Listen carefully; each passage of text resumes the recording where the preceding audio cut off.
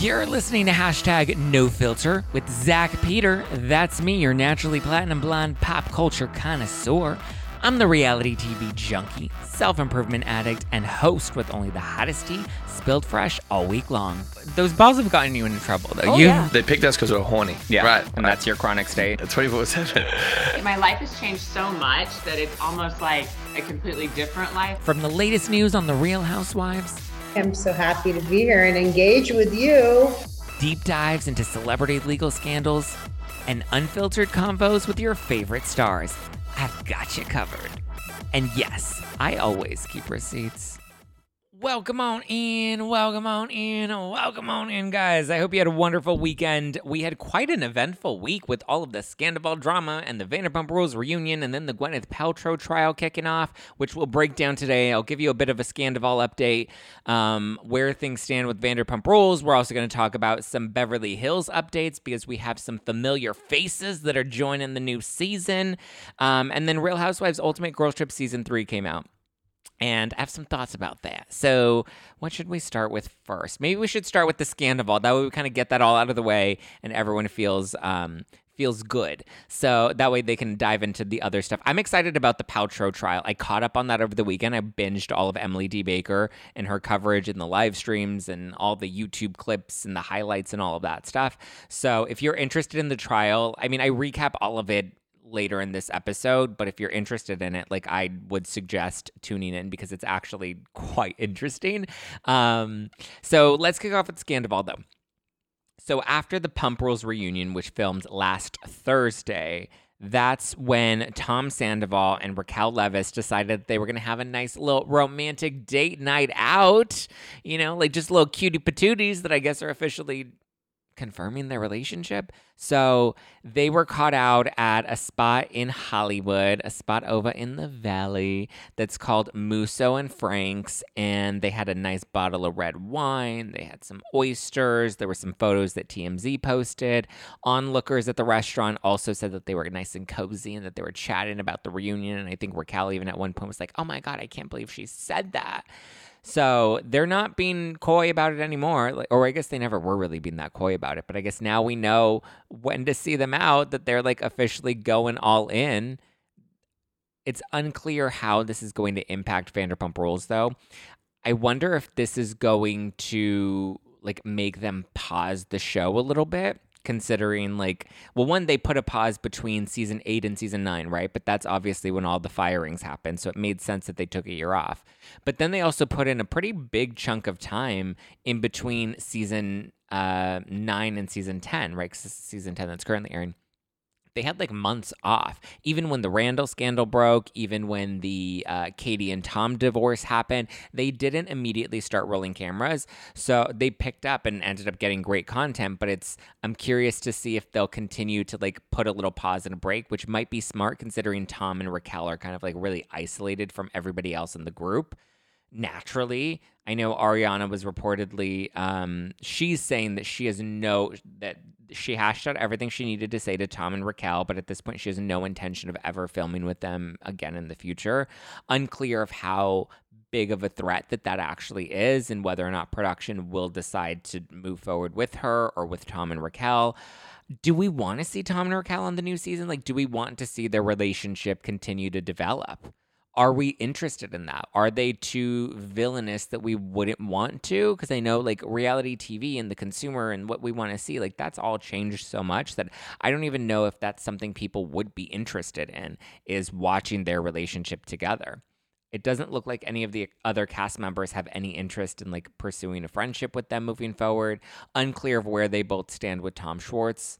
Obviously, Sandoval and Schwartz will have to have some sort of relationship because they have Schwartz and Sandy's together. But other than that, I don't really know.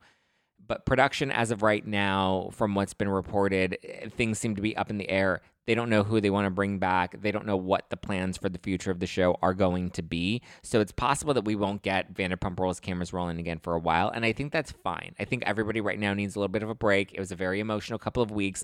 We just kind of need to put a pause on things. They're going to have to relive it as it airs on the show. They're going to have to relive it when the reunion comes out in May. So maybe we just take the summer off, right? We take off May, take off June, take off July, and maybe start rolling again come August. That might actually be kind of like a smarter decision. Just kind of give everybody a chance to breathe some fresher air before we decide what we're going to do moving forward. I know Jax, when he was on Watch What Happens Live, teased that the producers were talking about possibly doing a show with all of the Vanderpump parents. I know that was an idea that Stassi outed a couple months, or actually I guess like about a year ago now, because her book came out last April. And on her book tour, she revealed that they were planning on doing Valley Rules, which was supposed to focus on all of the people on Vanderpump Rules that were no longer servers, and that they were going to transition Vanderpump Rules to be focused on younger blood. I can actually see them doing that, you know? I can see them rebooting that model and maybe bringing Jax and Brittany back into the equation. We'll have, I don't think Stassi will do it, but we'll have Lala on that show. We'll have Sheena on that show. Like, some of the veterans, I think, will move on over, the veterans that are no longer attached to Sir. And I think it's a good way to kind of reboot Vanderpump Rules and take it back to the original roots that we fell in love with. And that gives Charlie an opportunity to really shine and be the star. I personally don't like her, but I know a lot of people do. And I think she's can make good TV. So I think that gives her an opportunity to kind of lead and anchor a Vanderpump Rules reboot, and then possibly doing a Valley Rules. Like, I think the concept was good. I always thought that was the direction they should go in. I considered maybe like a Tom Tom spinoff. I think at this point, that's not much of an option for them. A Tom Tom spinoff just can't. I just don't think will work anymore. I don't think anyone's interested in the Toms, and I don't know how much longer Schwartz and Sandy's is going to stay afloat. So we'll see what happens with that. Okay, let's talk about Real Housewives Ultimate Girls Trip Season 3. So the first 3 episodes dropped last Thursday. Nobody really knew because of the scandal drama and the Vanderpump Rules reunion taping, but it's here, right? I watched the first 3 episodes. I got a little Liddy City on Thursday or Friday, and I watched them a little lit, and I was just like not really that interested or hooked. And then I tried to rewatch them again on Sunday morning. And with sober coffee eyes, it was actually not as bad as I think we were expecting season 3 to be. It's not great. I think it's kind of awkward. These women don't seem to have much chemistry. And the weird thing is, we see this like Giselle versus Candace beef, and we see this Heather versus Whitney beef, but like, we've already seen BravoCon play out and them fighting on stage. And then we've already seen the reunions play out, which we know BravoCon and the filming of the reunions happen after they taped Ultimate Girls Trip. So to me, I'm like, we already know the status of their relationships, that like, I don't know if I want to see them hash out fights. Like, I understand how Bravo doesn't want leaks to happen while a season is airing, because then we find everything out and we don't get to enjoy it in real time. But it's like, not only do we not get to enjoy Ultimate Girls Trip in real time of like what they're filming with that drama, but we also know where everything's at in present time, because we saw them at BravoCon and we saw them at the reunions. And like the Jen Shah stuff, like they, in episode 1, they immediately start grilling Heather Gay about Jen Shah and about her being ride or die. And she's like giving her raw reaction to Jen Shah pleading guilty. But it's like, are we interested in that? And then we see Heather kind of giving a little bit more information on the black eye situation, and we finally hear the cabinet story in the bathroom, and she thinks that she banged it on the cabinet. Giselle makes a really good point of being like, well, a cabinet doesn't come out and just like punch you and give you a black eye like that. So everyone seems to kind of be on the same page and in the same consensus that they don't believe that Heather's black eye was caused by a cabinet, that they really think Jen Shah is the one that hit her, which I think is the only thing that makes the most sense at this point. The cabinet story does kind of make sense, but like a cabinet isn't going to do that kind of damage. So maybe Jen really did punch her. I don't know. But the show itself, okay, the first 3 episodes, are they good? Are they worth watching? I wouldn't say it's something that I'm necessarily looking forward to watch every week. No. Ultimate Girls Trip Season 1 and Season 2, I looked forward to every Thursday there being a new episode.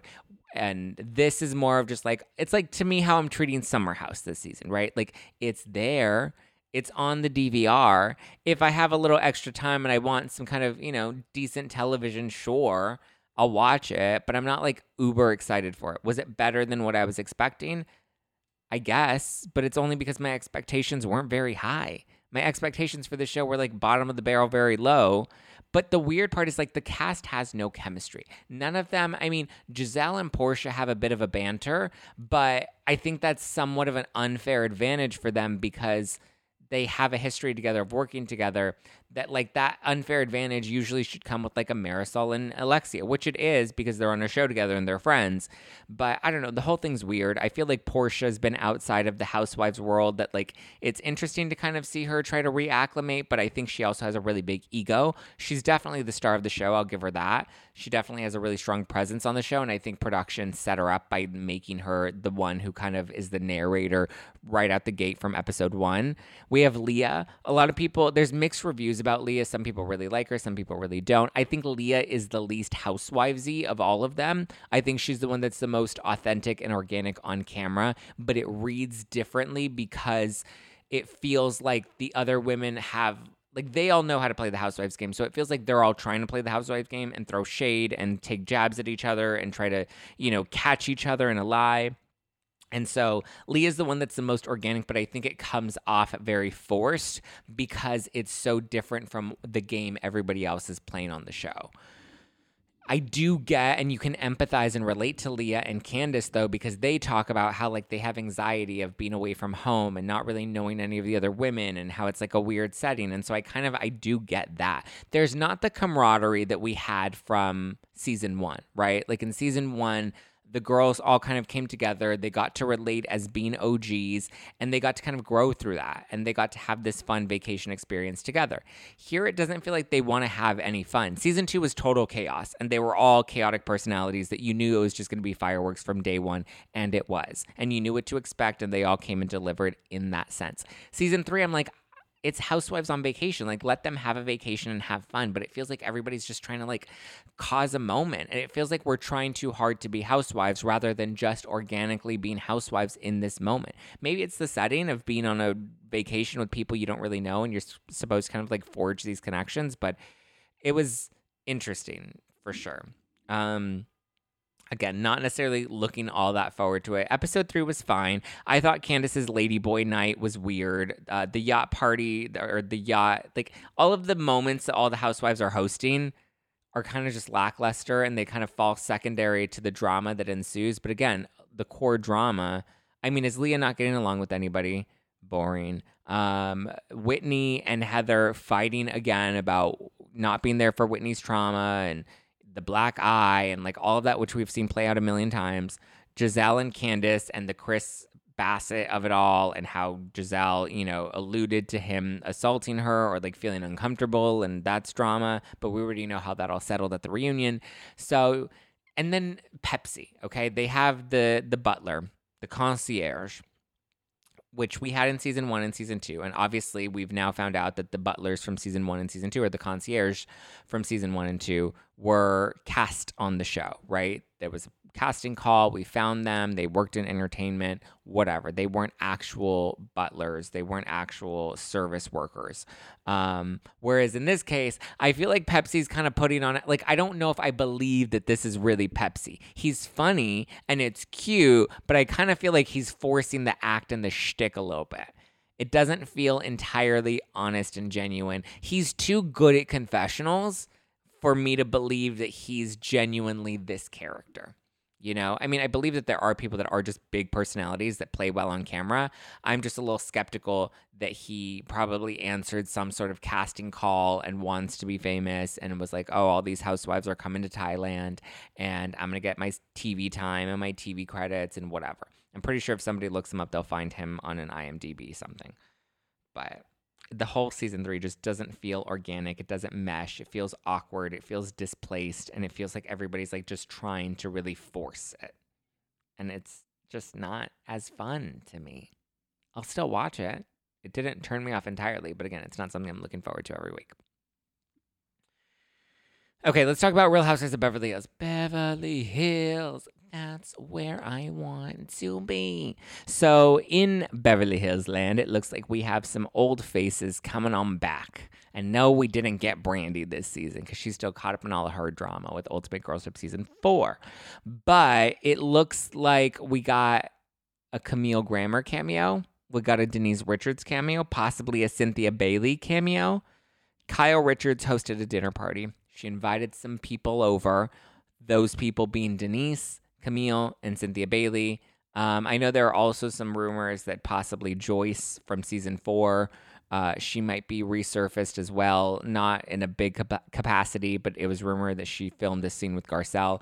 Uncertain if that's actually true or not, but at least with Denise and the other two, that is confirmed. I do know Denise has filmed a couple of times this season. I'm not sure if she's going to be a friend of or if she's just going to be making a couple of guest appearances, but she's definitely not a diamond holder. We've seen all the diamond holders on all of the cast trips. Camille, we saw them. Camille posted some photos of her getting ready and then some photos of cameras and at Kyle's dinner party. Kyle posted an Instagram story where you can overhear Denise talking in the back. And then if you zoom in, you can see Denise's place card at the table. And then Cynthia Bailey posted a selfie and tagged that she was in Beverly Hills. She was all dressed up. Sutton Strack commented and is like, I can't believe we didn't take a photo together. So it's also, we're assuming that she went to Kyle's dinner party as well. The Joyce thing, I don't know. I haven't been able to confirm that. I've tried to. I've been asking around, but either people are being really coy about Joyce's big return or that's just some low-budget tea. I would think, if anything, if Joyce were around, maybe that she was at the same event as Garcelle, but I just don't think that there would be a need for Joyce and Garcelle to kind of have a conversation as it relates to the show because Joyce doesn't really know any of the women on the show other than Kyle, because I think all the others are no longer on the cast. So Joyce wasn't there with Dorit or Erica or Garcelle or Sutton. So, yeah, I don't know how Joyce would even fit into any of that. But, yeah, I don't know if anybody's interested in Denise, Camille.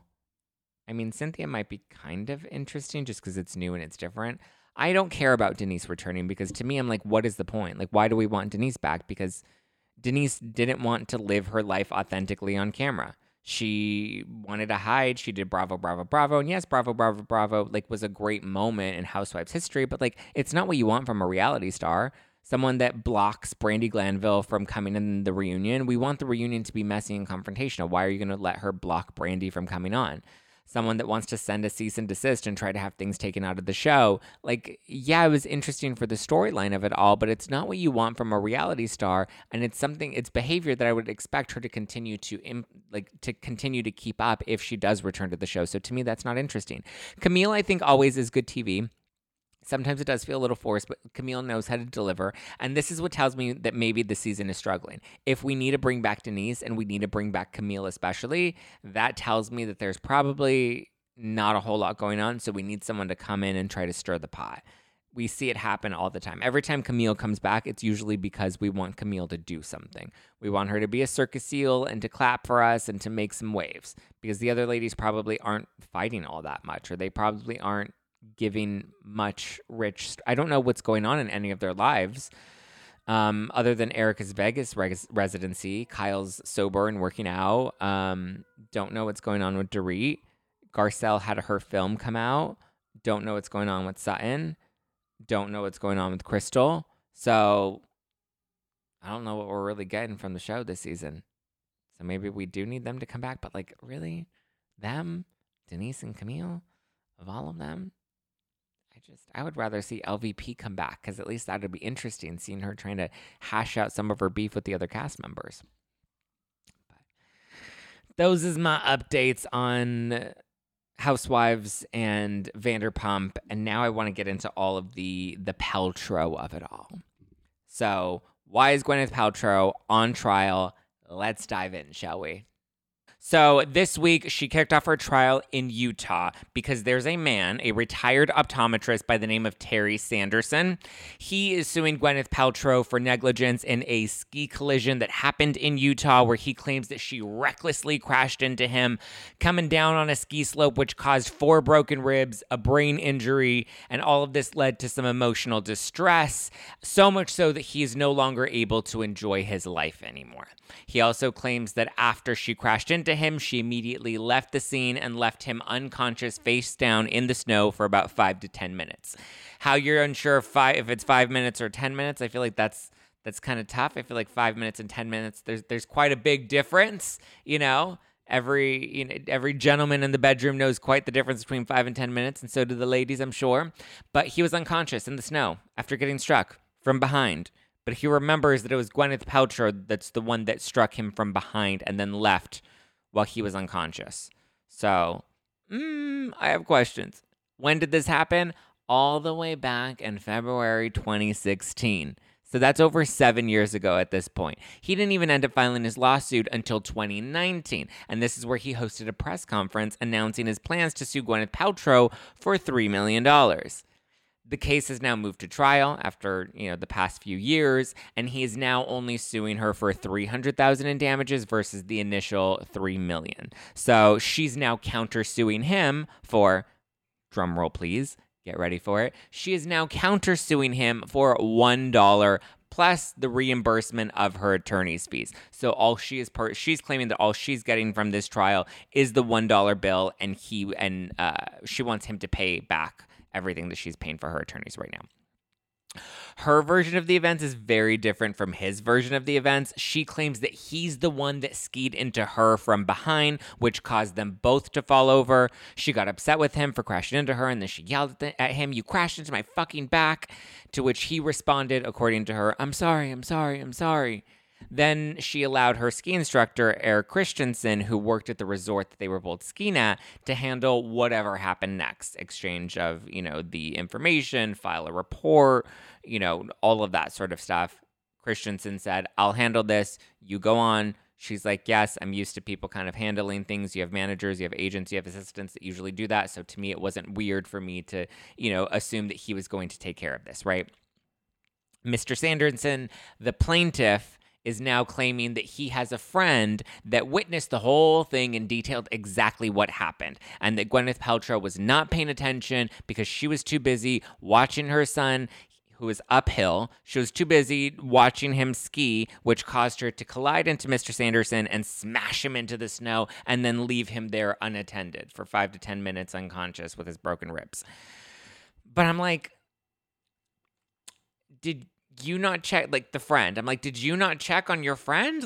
You just let Gwyneth Paltrow leave the scene while your friend was unconscious face down in the snow for 10 minutes? And that's a long time to leave your friend. Here's the thing. If I see my friend and I see somebody else, I can't tell if it's Gwyneth Paltrow or not, right? Because I'm assuming, with ski gear and whatnot. But anyway, you see somebody crash into your friend, literally slam them into the snow. Don't you immediately run over and you're like, first of all, hey, no, you're not going to just walk away from the scene. We need to file a report. But then also that I'm also going to be checking on my friend and be like, hey, are you okay? Boom, boom, slap in the face, wake up. Okay, maybe not that. That's a bit dramatic. It's a bit of a hyperbolic stretch for comedic effect. But that's a long time to just leave your friend face down in the snow and allow Gwyneth Paltrow to just walk off and leave the scene. So at this point, the case is a he said, she said, because whoever is the one that was closest to the bottom of the ski slope is the one with the right of way. So up here, down here, Gwyneth is claiming this was her. Mr. Sanderson is claiming this was him, and the other person came and crashed into them. Whoever, basically sort of like a vehicle collision. If the person behind is the one that strikes the person in front, they're the ones that are responsible because the one in front of you has the right of way. That's the case in this situation, and according to the laws of the ski slopes, this is where we're at. So Gwyneth Paltrow took the stand on Friday. Mr. Sanderson is set to take the stand next week. And so far, we've seen Mr. Sanderson's friend who's come out, not the friend that witnessed we did see the friend that witnessed the incident, but we also saw another one of his friends come forward and talk about how, Terry's become a lot more angry and a lot more frustrated since the accident. He no longer enjoys his life since the accident. We've heard from Mr. Sanderson's neurologist, Dr. Bomey. He's talked about his, brain condition prior to the accident and since the accident. We've also heard from 2 of Mr. Sanderson's daughters who testified to his behavior and his quality of life post-accident. Now, I do believe that he had an accident, and the accident likely led to a TBI, a traumatic brain injury. I believe that. But I don't know if I'm fully convinced that Gwyneth Paltrow is the one at fault for the accident and that, it's going exactly how he's claiming that it's going. She's very clear that he slid into her back and knocked them both over, and she also claims to have possibly fallen on top of him as a result of the collision, but she did not cause the collision. And because she didn't cause the collision and she was the one in front of him, she claims that she had the right of way and he's the one that crashed into her. She doesn't claim to have any major injuries. She said that she was a little sore. She decided to take off the rest of her ski day, resulting in her losing a full day of skiing, which she paid for. She paid for the full day. Now, a lot of people are trolling her about this, and I get it. It's funny for her to be like, yeah, the most damage I had was losing half a day of skiing. It's funny, it's cute, it's cheeky. Some people are standing her for it, and I'm kind of like, yeah, stan her. But at the same time, like, yes, that is technically the damage that she's claiming in her countersuit, but this is a big key piece of her case because this is a negligence case, and in any negligence case, you have to prove, in order to prove negligence, you have to be able to prove damages. So technically, you know, this loss of fee that she had to pay for a full ski day is considered the damages here. There has to be some sort of monetary damage. Now, as I mentioned earlier, she's not suing for the full cost of the ski day. She's only suing for $1, which is pretty much, it's a symbolic, you know, number. She doesn't really care to get that $1. She doesn't really care to get the full ski day paid back. She doesn't care about the money. All she really cares about is Mr. Sanderson wasting her time and dragging her name through the press by putting on this whole ruse of a lawsuit. She's also wanting him to reimburse her for her attorney's fees, which, again, she doesn't need. But listen, if I had to go to court after you crashed into me and now you're dragging my name through the press and you're taking me to court, like, yeah, I would be a little pissed and be like, yeah, I want you to pay for my attorney's fees too. So her attorney, Owens, I wouldn't say he's that great, though. He's definitely, like, not serving Elle Woods. He's kind of all over the place in his arguments and his line of questioning, and it's also, like, unclear what points he's trying to make in some of his line of questioning. You can visibly see her get a little annoyed and frustrated with him at times. You can just kind of see it in her face. At one point, I guess she even told him to land the plane during his questioning of one of Sanderson's daughters. She said this to him during the recess, but he then, after the recess, came back into the courtroom and announced, he's like, yeah, I'm going to wrap up my line of questioning here because my client would like me to land the plane. So I thought that it was kind of odd that he even bothered to reveal that in court, but whatever. So how she ended up with him, who knows, because he's really not amazing. I'm thinking, like, Gwyneth Paltrow has a lot of money and a lot of resources that she can hire a really good attorney. Like, she could hire Robert Kardashian if she wanted to, but she ended up with Owen. So, I mean, cute for him. The Sanderson, his legal team, they've got a little more charisma. There's one woman, the one that ended up questioning Gwyneth Paltrow when she actually took the stand. She had some better direction of, like, what she was trying to accomplish. She had a little more spunk. She seemed a little more, I mean, she was definitely flustered and she seemed to be a fangirl, but she seemed to have a little more control over at least the direction that she was trying to take the line of questioning in. There was this, like, odd moment where, you know, she, like, wanted to reenact the collision with Gwyneth in the courtroom for the jury to watch, which was kind of weird, and the judge denied it. She, like, wanted Gwyneth Paltrow to come off the stand and, like, act out this weird collision, and I'm just like, this is interesting. One, you're not on skis. You don't have a helmet on. You don't have goggles on. You're on a flat level, whereas if you were on a slope, it wouldn't be a flat level. So it was just weird that she would want to, like, reenact a collision where she would basically be putting her body up against Gwyneth Paltrow's body and potentially knocking her over in some weird way. But the judge denied it. Some other bits that made headlines were when Gwyneth was claiming that she thought that she was experiencing a sexual assault or possibly a practical joke. This was one little piece of her prior deposition, which in this testimony she then clarifies when being questioned on the stand that she didn't accuse Mr. Sanderson of assault necessarily. It's just one of the many things that went through her head in that split second when she felt a body press up against hers from behind and she was trying to reconcile what was going on. She said that it wasn't much of an abrupt impact, but it was more of a dull, you know, sort of like, I don't know what, I mean, a dull impact, but she remembers his skis sliding in between her skis, which caused them both to fall over. She's very clear and very detailed about what she remembers happening, and her story seems pretty solid, right? Like, it doesn't change. She doesn't mince words. She's very clear. If there's something that is unclear in her testimony, she very much is happy to kind of clarify that. So she's also not contesting any sort of collision, nor is she overreaching for damages. She's very clear that she was a little sore after the collision, and and was just very annoyed with Mr. Sanderson for crashing into her. She went to go get a massage and move on with her day, but it did impact the rest of her ski day, which she paid a full day for. She's not claiming that he physically harmed her, other than feeling a little sore, and maybe her knee felt like it was a little overworked from when they fell over. Whereas Mr. Sanderson's story is a little more vague and a little more grand, right? Like, I get it. He has a traumatic brain injury. Maybe his memory is going to be a little fuzzy, but he's going off of, for the most part, what his friend saw, and his friend was 40 feet away from what was going on. But also, again, if the friend saw all this, why would he just let Gwyneth Paltrow ski away so negligently? Why would he even leave his friend in the snow unconscious without checking on him for so long? The whole case to me feels like a major cash grab. It's like a smash and grab, right? It's like we're back in 2020 and we're, trying to break into Louis Vuitton on Rodeo Drive.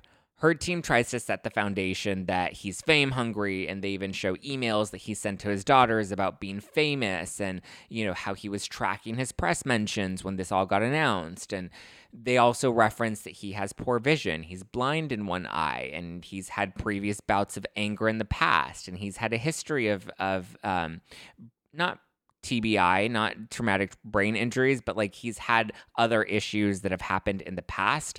So it's interesting because at the start, Sanderson's legal team didn't want to have some of his previous bad acts outed in court, and they wanted to prevent Gwyneth's team from exposing that. But there's also like this big question of this GoPro footage that would have caught the incident, but I guess it doesn't exist. Sanderson in his emails to his daughters does reference GoPro footage that would have been caught from the accident if somebody nearby happened to have had a GoPro on and were facing that direction. But so far, no such footage seems to actually exist. So the jury will now have to determine who caused the injury, who caused the collision that resulted in injury, and then they get to vote on the actual negligence, but the judge is the one that will determine the damages. So they'll determine who's at fault and to what degree, and then the judge will determine how much that party has to pay out to the other party, if anything, right? So from what I've seen and heard so far, I think I'm definitely leaning towards Team GP, because Sanderson, I don't believe that she crashed into him. He's also not very reliable, right? He's blind in one eye. He has a TBI, so his memory might not be all there. I'm not trying to sound ableist or anything, but like, come on. Call a spade a spade. He's blind in one eye. He was wearing goggles. He saw her from behind, if his story checks out. Also, like, the friend who apparently witnessed this was 40 feet away, but like he remembers from a distance seeing Gwyneth Paltrow and Gwyneth Paltrow's son saying, "Mommy, mommy, look at me," to which she turned uphill to look at her son.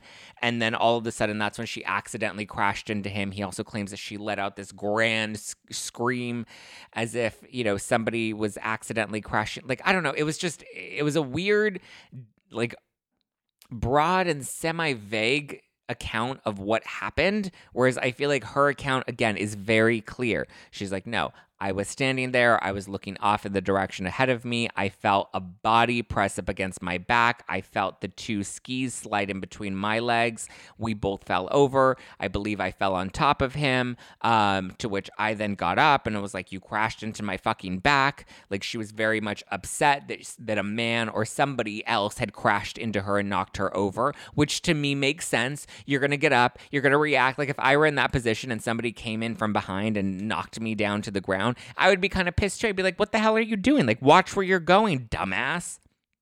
She did apologize in court for her foul language. But like, I get it. Like, she was like, what the fuck are you doing? That's a natural reaction to somebody crashing into you from behind and knocking you over. Versus with him, he just claims that like he didn't see her come in. She came in like a wrecking ball and just like smashed him into the snow and crushed his ribs. It's possible that he does have damage to his, not possible. It's very clear based off of the medical reports that he did have broken ribs and he does have a TBI. I just don't think Gwyneth Paltrow is the reason for the accident. And I also don't believe she was negligent in, her reaction or response to the collision. Also, Mr. Sanderson waiting 3 years to file his lawsuit. This happened in 2016. He didn't file it until 2019. He held a press conference announcing all of this. He started by suing her for $3 million, and now that it's gone to trial, he's only suing her for $300,000. So to me, there's something a little fishy about that as well. And if you're struck from behind and left unconscious for 10 minutes face down in the snow, but I'm sorry, like, how do you know who hit you? How do you know that they just left you for death? I'm sure his injuries are real. I'm not trying to take that away from him. I'm sure the testimony from his friend saying that his quality of life is different. I'm sure his testimony from his daughters who claim that, you know, their dad changed and he was no longer as friendly and he seemed a little more distant and a little more abrupt and abrasive. I believe all of that is real. I believe the fallout from the accident is real, but I do believe he's the one that caused the accident based off of what we've heard so far. He is supposed to take the stand this upcoming week, along with a few other witnesses. Mr. Christensen, Eric Christensen, who is the ski instructor that was with Gwyneth Paltrow. He's one of the other witnesses. So Gwyneth has Christensen, and then Sanderson has his buddy that was there. Those are the only two people that are claimed to have witnessed the actual collision. And they both have very different accounts of what happened. Christensen's obviously on Paltrow's side, and then this other guy, Sanderson's friend, is clearly on his side. So they're validating each of their recollections of what happened, and it's not matching up. So it really is a he said, she said, or they said, because it's her and her instructor versus this guy and his friend. But to me, it's a very clear case. It's pretty cut and dry negligence case. Either she wins her case or there's not enough evidence for either of them to win. But I don't envision in any world Mr. Sanderson wins his $300,000 against her. I just don't think, so far from what we've heard, he's been able to prove that she caused this accident. So if anything, I think they both walk away and it's a wash. But despite all of that, the trial is thoroughly entertaining. The case might not be as entertaining because to me, it seems like a pretty obvious cash grab case. But the trial itself, watching the live feeds, is very entertaining. I was thoroughly entertained binging it over the weekend. I recommend watching Emily D. Baker's live coverage on YouTube because she's really funny and she explains things really well, and she's just overall like a great legal commentator and a personal friend of mine who I adore, and I've been texting about the case as well. And usually when I have like legal questions, she's one of my go-tos. I'll like text and voice note with her just to kind of get clarity on certain things. But for the most part, I feel like she's kind of been like a little mentor of mine because I've been able to like answer a lot of things for myself at this point. With this or with the Scandival TRO situation or whatever it is. But I highly recommend, I caught up on it over the weekend. I highly recommend watching it. 10 out of 10. She has great commentary if you want the commentary, or there are other YouTube channels that streamed it that you can go and watch the rebroadcasts of. She also kind of puts it a little quicker. I would recommend watching it on like a 1.25 or a 1.8 if you're just watching the trial live stream without any of the commentary, because otherwise it does move a little slow. The lawyers talk a little slowly. But there's a lot of levity. There's a lot of sass. There is a lot of shade. If you love a good Housewives reunion, you'll love the trial because it's just the lawyers are cheeky in some moments, but also kind of savvy and snarky with each other in other moments, and snarky with people on the stand, and just kind of seeing all of this play out and seeing what people are saying and their reactions. Like one of his daughters was very entertaining to watch because initially she was like crying and getting choked up and over explaining things when she was speaking to her father's attorneys. But then when it was switched and she had to be questioned, then she like very much changed her tone with Owens, who's Paltrow's attorney. When he was questioning her, she was very abrupt. She was very, evasive. She didn't want to answer any of the questions, where he would be like, well, do you agree that this is your sister's account? Because your other sister, the third sister, she's claiming this. And she's like, well, I don't know what she's claiming because I'm not her, so I can't relate to what she's claiming. So very evasive. Like it's very good. The snark and the sass of it all. I feel like I should be like getting a promo card. I should be like, go type in Zach20 to watch the Paltrow case for 20% off your free live stream. I just think it's fun and it's been enjoyable. I'll continue to recap it. I probably won't do like detailed recaps. Maybe I'll do like a weekly update recap, but the trial will continue throughout this week. Paltrow has already testified So we have Christensen coming up. We have Mr. Sanderson, who's going to be coming up as well. I know Brad Falchuk, her husband, and both of her kids are coming to court this week as well. So I would imagine after Wednesdays, it's probably going to get a lot more interesting. But leave Kelly Ben-Simone's friend Gwyneth alone. Okay. All right, thank you guys for tuning in to today's episode of #NoFilter with Zach Peter. That's me.